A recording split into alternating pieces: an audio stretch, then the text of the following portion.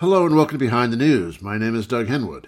Two guests today. Forrest Tilton will report on the first round of the Colombian elections, which are bad news for the left candidate despite his coming out on top.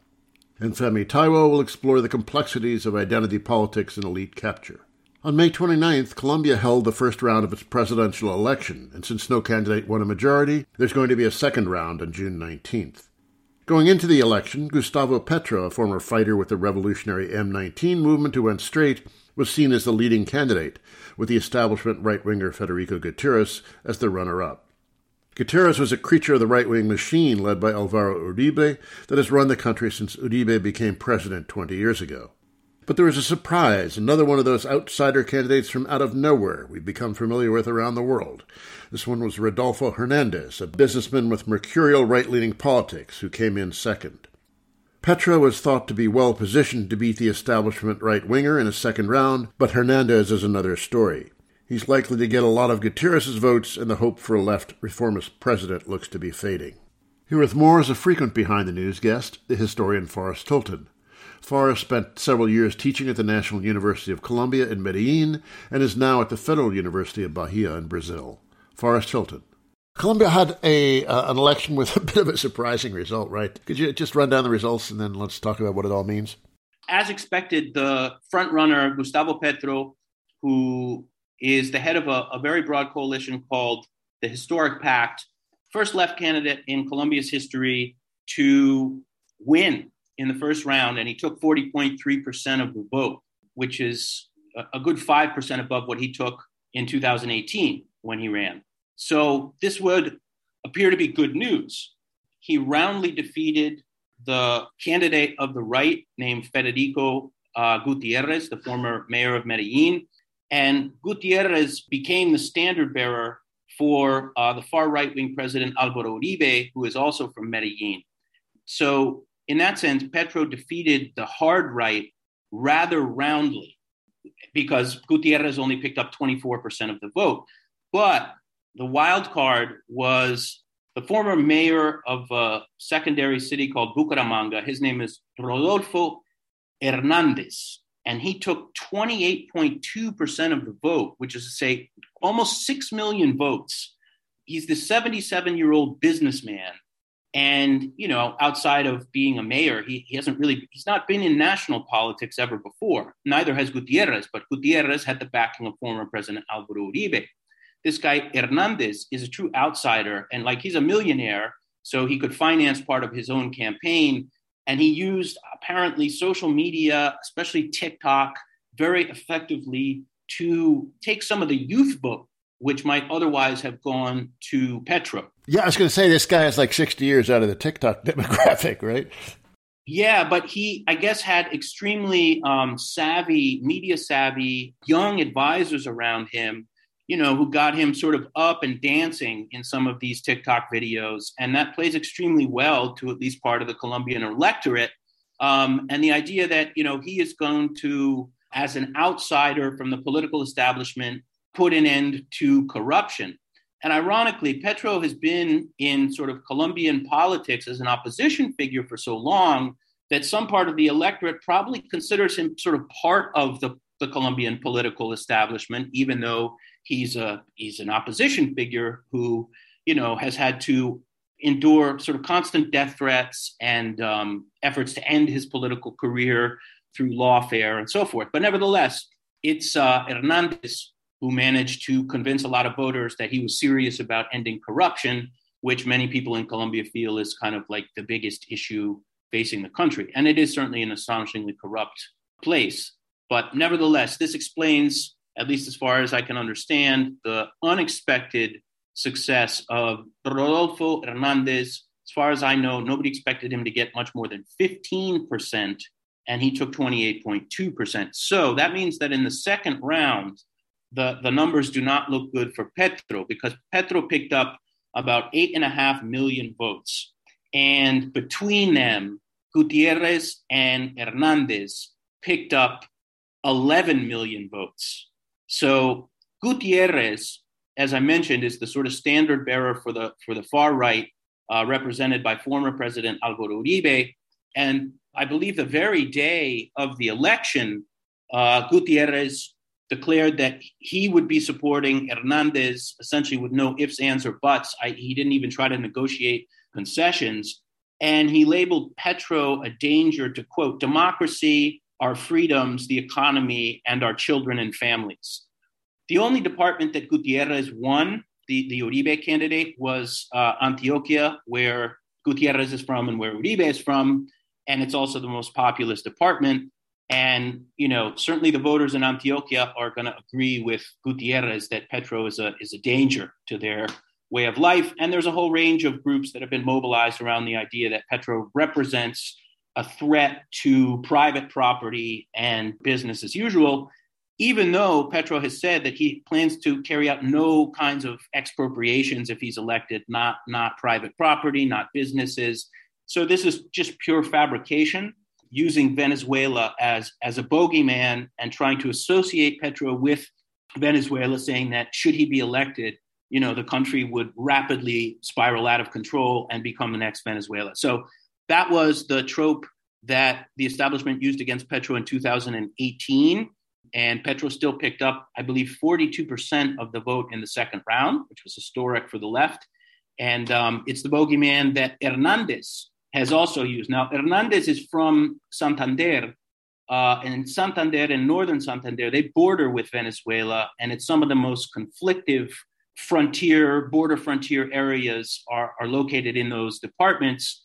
So it's fair to say that Hernandez performed extremely well in the areas that used to be controlled by the FARC guerrillas, who laid down their arms in 2016 and are still controlled by the ELN, the National Liberation Army, which basically operates out of Venezuela all along Colombian border areas in the departments that Hernandez is from.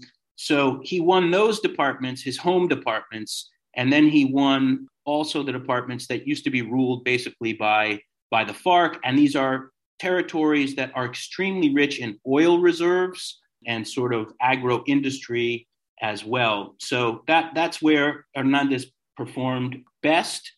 And Petro took the Atlantic coast, the Pacific coast, and some of the Amazonian borderlands departments. So he picked up almost all of the Afro-Colombian vote. In the Afro-Colombian department of the Chocó, he won over 70% of the vote, perhaps in part because his vice presidential candidate, Francia Marquez, is an Afro-Colombian environmental activist and former domestic servant who was really important, not only in winning the Afro-Colombian vote, but also in winning the vote of radicalized young people who participated in the general uprising of 2021 that happened in about mid-2021.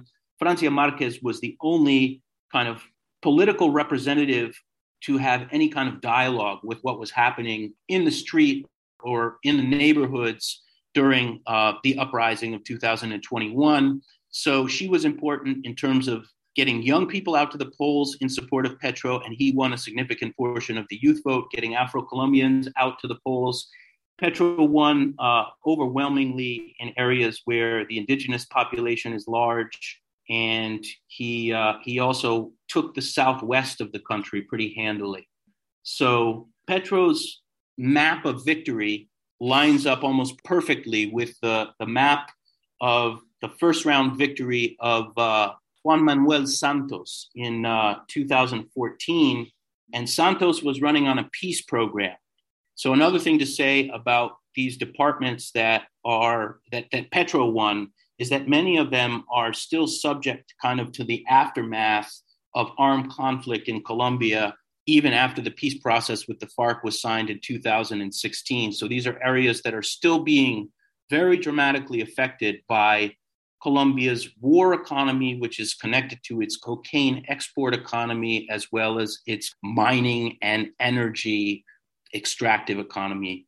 The pundits up here are drawing comparisons to Trump, which seem inevitable. Is there anything to that?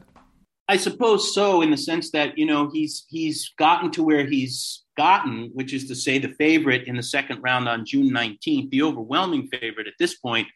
He's gotten to where he's gotten by being a showman of sorts, right? There's no real substance. There's just a kind of entertaining show. And, he doesn't have the kind of political experience that he would need to run the country effectively, and hasn't really offered too many concrete proposals about just how he would run the country if he were elected.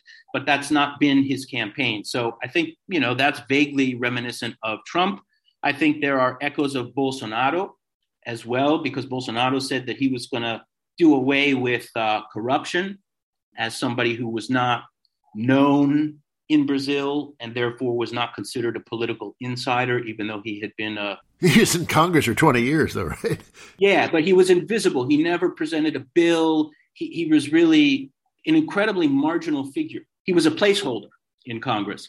So, I guess there are similarities to Bolsonaro, perhaps to Alberto Fujimori, former president of Peru, who's currently in jail on corruption charges, who also posed as an outsider who would, exercise a firm hand in dealing with Peru's Shining Path guerrillas. So Hernandez, in terms of war and peace in Colombia, he really hasn't said anything about anti-narcotics policy, which is the main issue between Colombia and the United States. And therefore, it's safe to say he plans to sort of more or less continue on course with the status quo. He said that he wants to increase the extraction of mining and energy commodities, basically petroleum, gold, and other minerals, as well as, I guess, liquid natural gas. And he wants to sort of open those sectors to further investment, is how he stated it. Sort of oil companies, and I think most multinational companies operating in Colombia, they pay almost no taxes or royalties. So there's very little sort of benefit to government coffers from opening these sectors to further investment. And that doesn't appear to be Hernandez's plan. So in that sense, it would be more neoliberal business as usual. And I think that is, roughly comparable to Trump and Bolsonaro. But with an authoritarian streak, or a possible authoritarian streak. Unquestionably. Certainly, there would not be any challenges to the perks and prerogatives and above all, impunity for the Colombian armed forces, who in theory are supposed to be facing some amount of justice in these special jurisdiction courts that they established as part of the peace process with the FARC in 2016. But with the far right in power since 2018, far right being President Ivan Duque and behind him, former President Álvaro Uribe, the far right has torpedoed most of the important aspects of the peace process. So those either have not been implemented or, there's been actual backward motion in some of these areas. I'm speaking with the historian Forrest Fulton. Now, in an interview with the Washington Post, I don't know exactly how long ago this was, but Hernandez said he likened his supporters to the 9/11 hijackers, that they were hypnotized, and his supporters are messianic. He said, what I'm comparing is after you get into that state of extreme devotion to him, you don't change your position. It's like Trump saying he loved the poorly educated or something. But what do we make of this? Is calling his followers deluded and messianic? So this really marks an incredibly dramatic contrast with former President Álvaro Uribe, whose basic platform was, we don't negotiate with terrorists, we defeat them militarily by any means necessary. And that means bringing the civilian population into the conflict as much as humanly possible. That was Álvaro Uribe's message, and that's how he came to be president. Uribe also posited himself as an outsider, but he was much more of an insider and everybody knew it. Nevertheless, that was the sort of outsider position, an extreme position that he staked out and then made that territory his own and governed the country, 2 times in a row. So what we see now essentially is the end of the cycle that opened with Uribe's election in 2002, which is to say a cycle in which the far right is pretty much in the saddle, except for a brief period when the center right was in the saddle, and the far right was able to sabotage everything that the center right tried to do, i.e. the peace process and some really, really minor kind of social reforms. So now Alvaro Uribe, when he came to power, he broke the bipartisan system that had existed for 150 years in Colombia, whereby liberals and conservatives alternated in power. Uribe created a sort of almost cult-like personalist following. So that is something he would have in common with Hernandez, but it was a cult-like messianic nationalism built around counterinsurgency as maybe the highest human endeavor.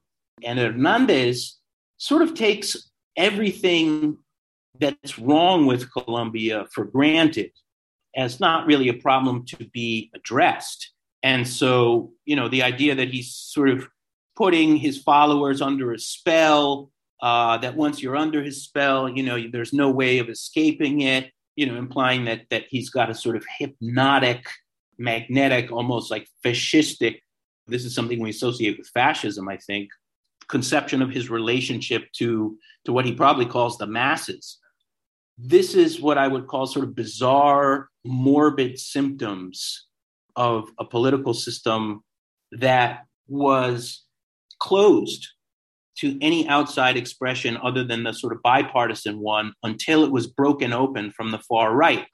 And it's as if the far right, with 20 years more or less in power, only 4 years in opposition, has broken the country to the point where somebody like Rodolfo Hernandez, who's never been seen in the Colombian political landscape before, could not only gain traction, but actually have, the best chances of becoming president on June 19th. Why is the political culture of Colombia so reactionary? You couldn't have that kind of seriously reactionary politics without at least having some roots in the broader population. So how do you explain this incredibly reactionary political culture? I think the best way to explain it, I'm currently based in Brazil, and Brazil is another place where elites and the armed forces have mounted what amount to preventive strikes against the possibility of moderate social reform, or in the case of Lula governments, the reality of moderate social reform. But there's a way in which that is in the perception of elites, right, who control the media, who control academia, the business organizations, which have a lot of clout in civil society, the idea that communism is stalking always. It's the ghost that never disappears from the political culture. So there's a way in which this long afterlife of the Cold War is something I think that's remarkable in Colombia. So the FARC guerrillas no longer really exist as a significant threat, and the National Liberation Army is really something of a rump or remnant guerrilla. But nevertheless, the threat is constantly hyped. So I think that Colombian elites and Brazilian elites share a sort of hyping of the threat, with the difference that Colombia has never had a sort of moderate social democratic government like the one that Lula and Dilma presided over, and like the one that Petro promises if he is elected.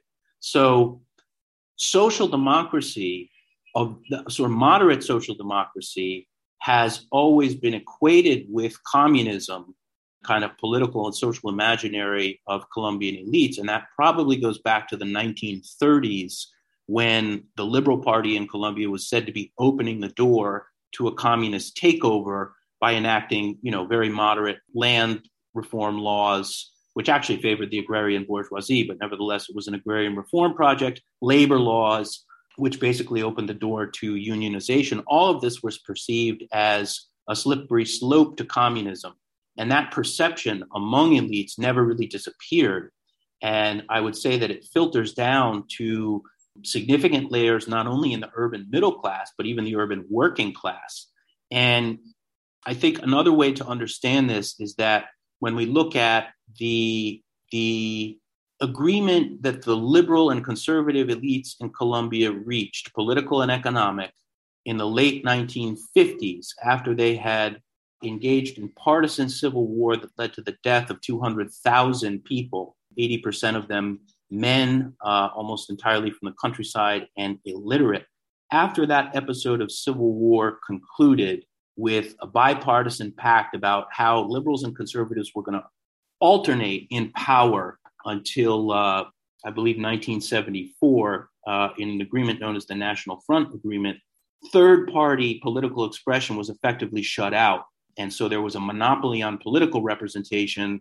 And this made armed struggle based in the countryside seem like the most viable opposition to many on the Colombian left. And of course, this was in the wake of the Cuban Revolution. So in the 1960s and 70s, the armed left grew.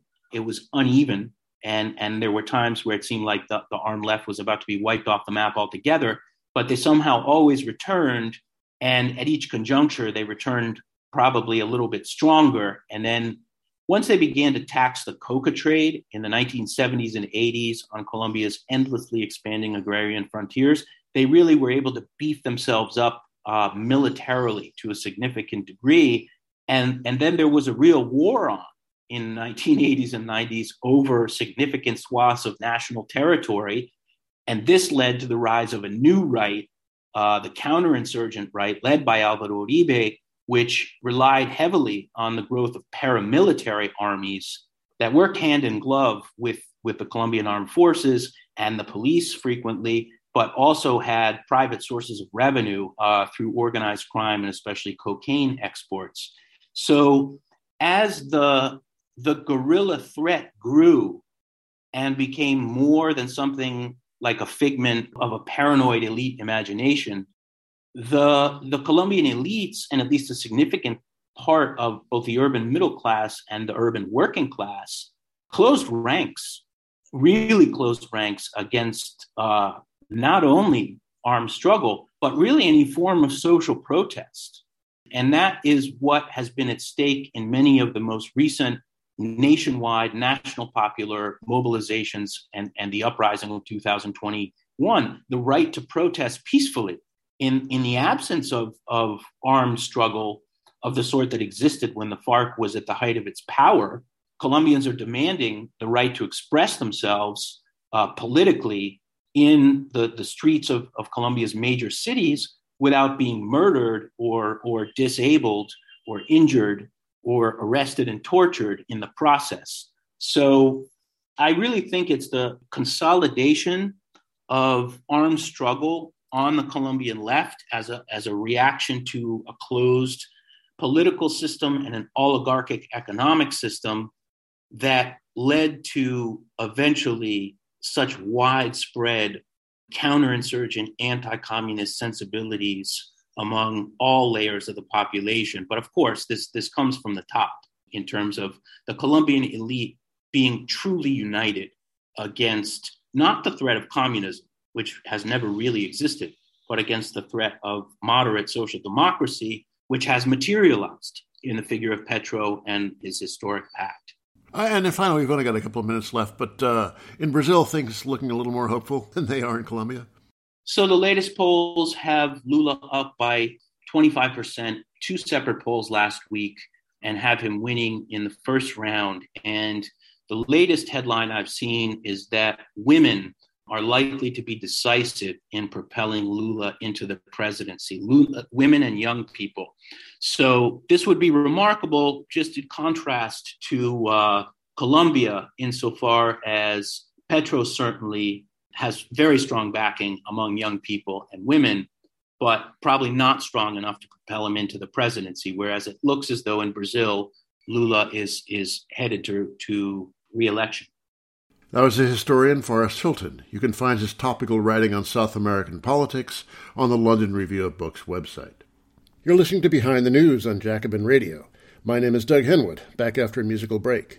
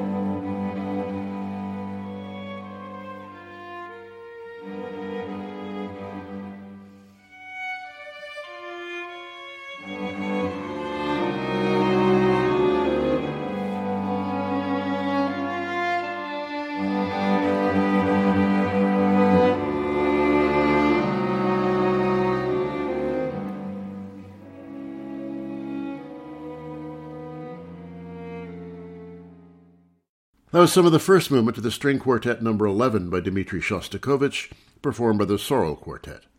It was inspired by the death of a close friend of his who was a member of the string quartet that would, in reconstituted form, perform its premiere in 1966. It's not, as you heard, a cheerful work. Shortly after its premiere, Shostakovich suffered a heart attack and would spend the next 9 years until his death in 1975 in declining health. Next, what are we really talking about when we talk about identity politics? Is it a plot by the big boys to divide any opposition to the dominant setup, or is it a serious threat to the status quo? My next guest, Femi Taiwo, is just out with a book, Elite Capture, How the Powerful Took Over Identity Politics and Everything Else, published by Haymarket Books.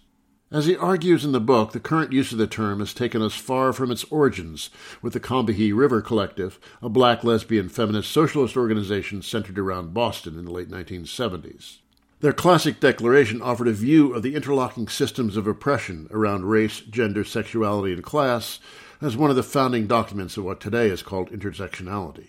What originated as a call to view all these interlocking systems together in an effort to overcome them has, thanks to what Taiwo calls elite capture, turned them into a particularist view of the world that has been banalized into something that human resources departments practice.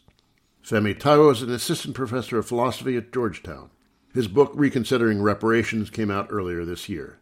Femi Taiwo. So identity politics, loaded term. Everybody likes to fight about it. We've come a long way from the Combahee River Collective, haven't we? Like, what do we mean when we talk about identity politics?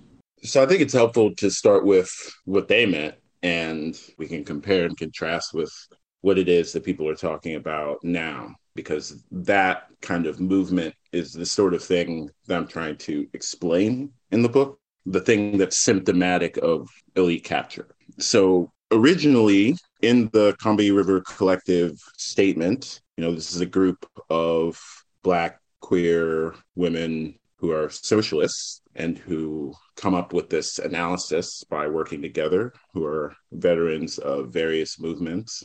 As they put it, it's just the ability to start off participating in politics from an understanding of where you fit in politics. Where are you in the social structure? How do the various aspects of the social structure that are oppressive affect you? And what does that mean for your priorities, for your analysis, for your way of looking at the world? You have a responsibility and an opportunity to understand where you fit in the grand scheme of things. And that's a starting position. Starting from there, you can get to deciding to participate in this cause or this organization or that organization. You can work with other people from an understanding of where you fit into things and where your priorities are. And that's the way to work with other people, if you ask me, that's actually most effective and most helpful. Having your own understanding of what's important to you rather than just taking direction or fitting in as a side character into someone else's parochial struggle. That's the basis for participating with other people on the basis of solidarity. Nowadays, people hear identity politics and I think they hear anti-coalitional, I'm just going to work with people like me kinds of approaches to politics. That's very far from how I understand it starting. The original intention was universalizing and solidaristic, and now it's been viewed as something divisive and particularist. Yeah. How'd that happen? It occur.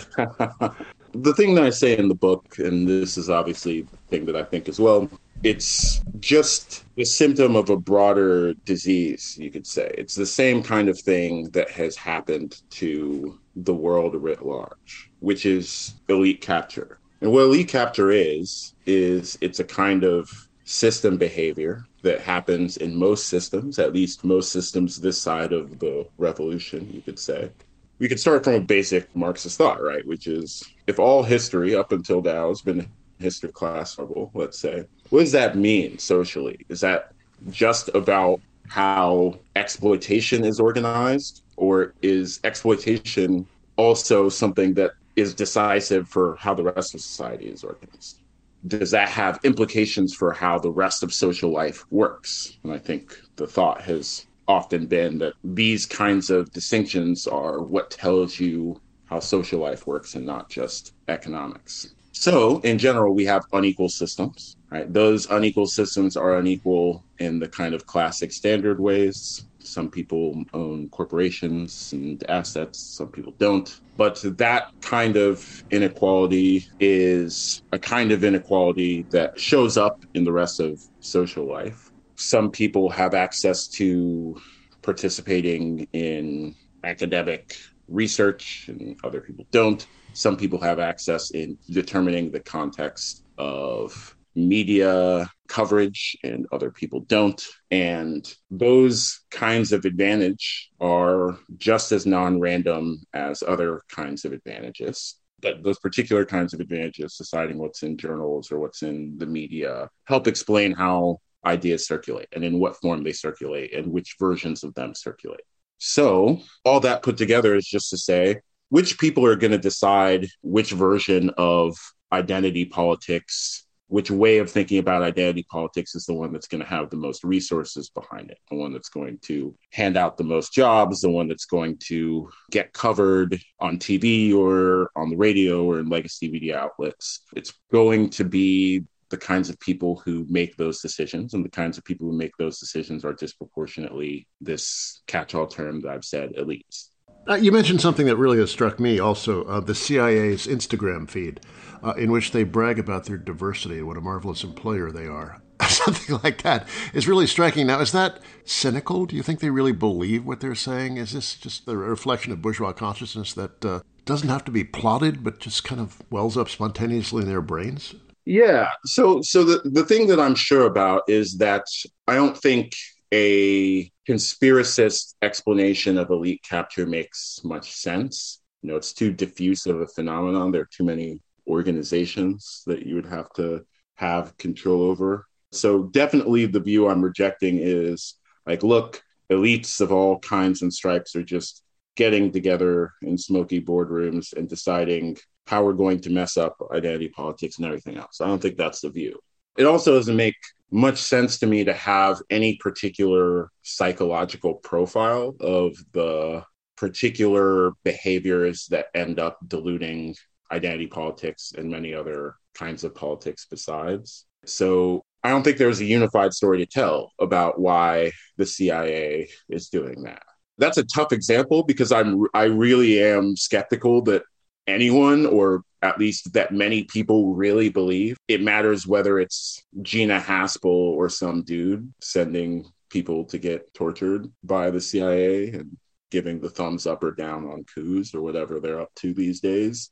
I don't think there's that many people who have the particular weird intersection of belief in the politics of representation and belief in the politics of empire to thread that particular needle. So it would be a fair read to take the CIA's identity campaign as pretty deliberately cynical. But I think that would be misleading about the whole phenomenon. Like, I'm sure that your average decolonize this academic department person might have a very different psychological profile. Maybe there's some people participating in that are cynical and that just want to win some attentional goods or positional goods or literal economic grants or something like that. Maybe there are people who are on the fence about whether or not this language makes sense, but just trust the people around them. Maybe there are people who are true believers and really think this is the way forward from the perspective of social justice and use these kinds of lefty aesthetic ways of talking to communicate that sort of thing. There isn't a unified thing to say, except that all of these behaviors, all of these decisions tend to contribute to the dilution of the phenomenon at a social structural level. A few years ago, I read a bunch of Italian elite theory, Pareto and Mosca and, Michels, yes, Pareto, Mosca and Michels. And they make the argument that elites are just inevitable in any kind of society. And of course, as a leftist, as a Marxist, I resist that there's somehow some inevitability about elite formation. But is that true? And what we should do is just try to make it as apparent and as obvious and as accountable as possible? Or is the dream of getting rid of elites still worth pursuing? Yeah, this has been one of the interesting questions I've been thinking about.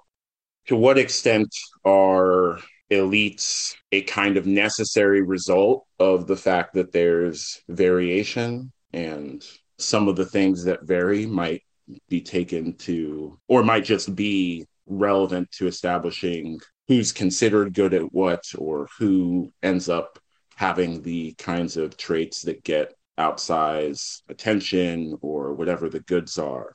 Across millennia of human history, you do see elites more often than not. You do see hierarchies more often than not. The kind of thing Pareto's responding to is also the kind of thing theorists of hierarchy respond to, like Sedanius and Prato. There are ways that people are sorted, and how people are sorted and why people are sorted might differ in societies. You might have a warrior class at the top in this society, or a priestly class at the top in that society, or a capital owning class at the top in this society. But the sorting seems to happen regardless of these other things. And I don't know the answer to that. I don't know if elites can be eliminated as a social position or a set of social positions. I do think what is possible is changing what it means to be an elite. What it means to be an elite, that's the thing that differs across these different social structures. So if you have a very war-reliant society, then maybe the people on top are the warriors, right? That's the way things have gone in human history.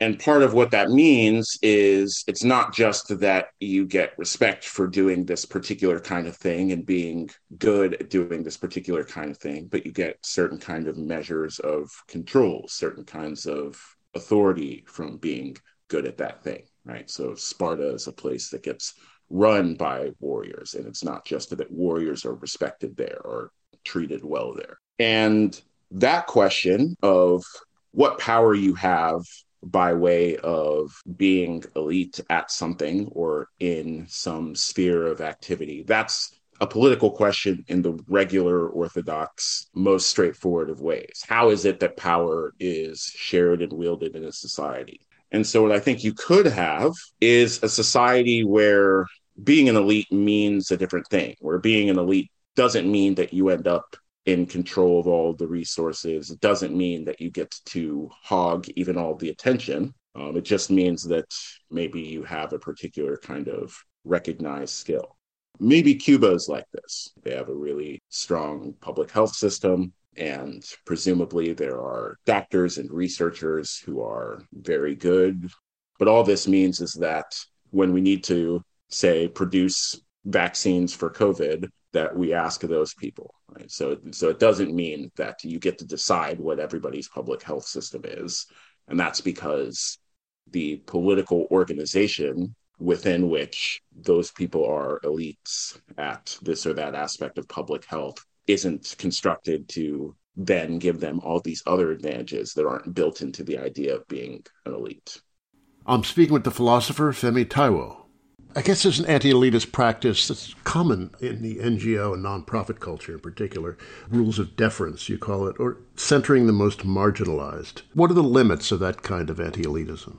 The big limit that I talk most about in the book is the limit that comes from whatever aspects of society determine entry into any social space, but particularly the kinds of social spaces that you access via having some kinds of advantages. In the discussion just now, we were talking about widening out the discussion from whether or not there is elites to a more holistic way of looking at society. Well, how is society organized? And that's the place where you're going to find the aspects of social organization that explain what it means to be an elite. And similarly, in NGO kinds of spaces, right? We live in a capitalist society, a racial capitalist society, and that means that there are all the kinds of inequalities that we already know about and talk about all the time in terms of who is able to access the particular kinds of education or the particular kinds of other credentials that put you in a position to be, say, on the board of a nonprofit or even in the spaces that a lot of these NGOs operate in. And so if you start from a room, in this case, a set of jobs and positions that you can only access if you have this previous, whatever forms of advantages allowed you to access the education that you needed or the credentials that you needed to get into that room. If you wait till the end of all those processes and then say, well, we're going to center the most marginalized, and by center the most marginalized, we mean center the most marginalized person who made it into this room, then, you're going to get some distortions that are just the kind of result of all those previous forms of inequality, all those previous forms of stratification, so on and so forth. I don't think that strategy is necessarily going to be the best approach for actually doing what it says, centering the most marginalized. Yeah, I've noticed the people who say that are often the ones, the philanthropists who write the checks. So, they're really not overturning the established order in any meaningful sense. Yeah. You write about how so much of left politics consists of negatives. We're anti-capitalist, anti-carceral, anti-racist. And I plead guilty to this myself. I've been doing this for decades. We're pretty good at the critique, not so good at rebuilding this world. What can we do about that? Is it something that we could just think differently about? Or do we need to organize differently? How do we change this habit? We can think differently about it. I'm a philosopher. It's going to be hard for me to ever take thinking differently entirely off the table. But I think primarily it's a question of practical activity. What things are we trying to do? And the example that I use in the book is of Flint, because it's an important one and people have heard of it. But in Flint, the water was poisoned, and the water was poisoned because of, a variety of things, but one of those being the condition of the pipes. We could think differently about the problem or talk about the problem differently. And I'd be the last person to stand in the way of making either of those kinds of changes. But eventually you do have to change the actual pipes. If you want the water to be clean, there are practical things that you have to do. And having that as an objective and trying to work towards that kind of naturally puts some brakes on purely oppositional, purely intellectual ways of relating to these kinds of political problems. It was actually trying to get the water clean that served as an orientation tool. Like, this is how we know if we've succeeded, or at least are making things better. It's very clear, it's identifiable. We can test the water and see if there's still lead and Legionnaire's disease in it.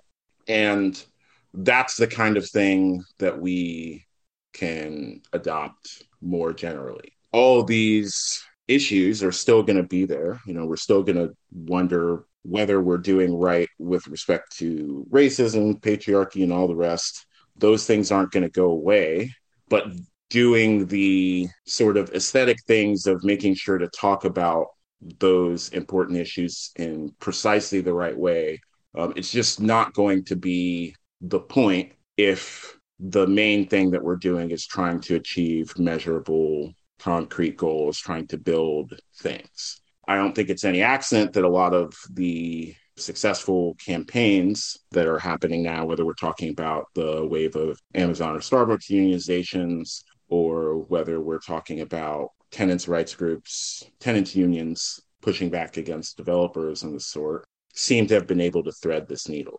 You write at some length about Cape Verde and Guinea-Bissau. What can we learn from their struggle against the Portuguese?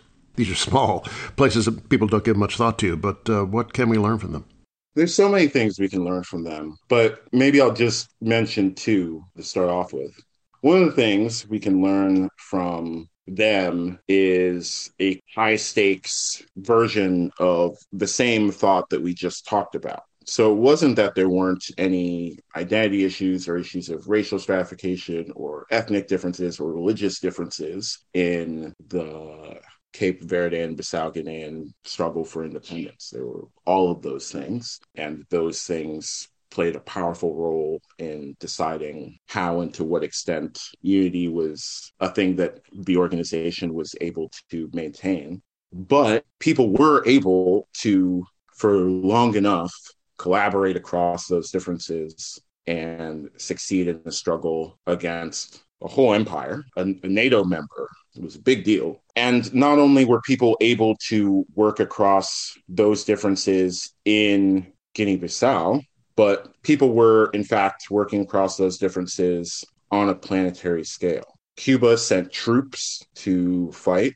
That's something no other country did. They have a habit of that, don't they? Yeah, it's very important in recent African history that Cuba took these steps, right? But the Soviet Union offered training. Bulgaria, Sweden, China, all of these places pitched in. And this national level struggle that looks like it's just this small country versus this bigger country, this empire, NATO member, wasn't. And the fact that it wasn't just a struggle between those two sides is an important part of why that struggle went the way that it did. The Organization of African Unity, Guinea-Conakry, next to Guinea-Bissau, folks in the organizational structure of the United Nations, on top of all the countries that I mentioned already, these were all people who were not just offering thoughts and prayers to the militants in Guinea-Bissau, but helping in tangible ways. And the kind of solidarity that they were trying to build both within their struggle and across struggles is strategically important and not just morally important. There's also a role of affect, which I think is somewhat related to what you're talking about. The right offers emotional rewards. I mean, sometimes very ugly, but nationalism and bigotry can be very energizing. The left seems to have a vacuum in the affective emotional realm. We used to have the utopian impulse, that struggle for liberation that you're talking about in the 70s, Guinea-Bissau and Cape Verde. But I don't know, we seem to have lost that. What happened and how can we regain it? They have some kind of structural advantages that I think are built into their approach to politics. Even beyond the fact that there's a sort of affinity between right-wing politics and the most resourced, the billionaires, the arch capitalists. There's also just the fact that siding with the status quo, or at least the most part of the status quo that does the most claiming of tradition, let's say, you're siding essentially with winners. You're siding with the winners of today's economy when you're siding with billionaires, and you're siding the winners of yesterday's political contests when you side with the status quo of the dominant culture. And there's obviously exceptions to this, but I think broadly speaking, this is what's true. The sort of people who are able to stably appeal to traditional common sense are making this kind of move. And that is just inherently energizing in a particular kind of way. There's a readily available right side of history kind of good feeling that comes from taking up that as something to defend. And on the left, we have a harder job to do when we're trying to energize people for a task that feels like the whole world is against, that feels like the whole weight of history is against, that feels like the whole present state of economics and politics is against. And I don't know, in general, in some kind of trans-historical way, how we would gear people up for that. But I do think we're in a better position in 2022 to gear people up for that than many generations have been. And that is just the fact that, politically speaking, the left really did win a lot in the same era that the Bissau-Guinean and Cape Verdean struggle was a part of. And that's a history that I do so much talking about, partly because this is my kind of suspicion, or this is my guess, or this is my hope, maybe I should say. But prior to the end of the Second World War, there were very few member nations of the United Nations. Much of the world, particularly of Asia and Africa, was under very explicit formal colonial domination. And in the space of a few decades, much of that was rolled back on a planetary scale. Much of Asia and Africa, India, Vietnam, Ghana in the kind of early days, and then many, many more countries after these. One struggles for national independence, one struggles against colonialism, at least, the formal version of colonialism. And, we could sit here focusing entirely on what we didn't win, and we should take that seriously and look that in the face. But we have the opportunity to, in a serious way, on a planetary scale, think of ourselves as winners as well. And maybe we can draw a similar kind of energy from that. I was going to say something skeptical in reaction to that, but I think I'll suppress that impulse. Just end on a positive note. Hausemi Taiwo, Assistant Professor of Philosophy at Georgetown and author of Elite Capture, just out from Haymarket. That's it for me, Doug Henwood. Let's go out with this, some of You're Right by Built to Spill. The 1990s seems so innocent in retrospect. Till next week, bye.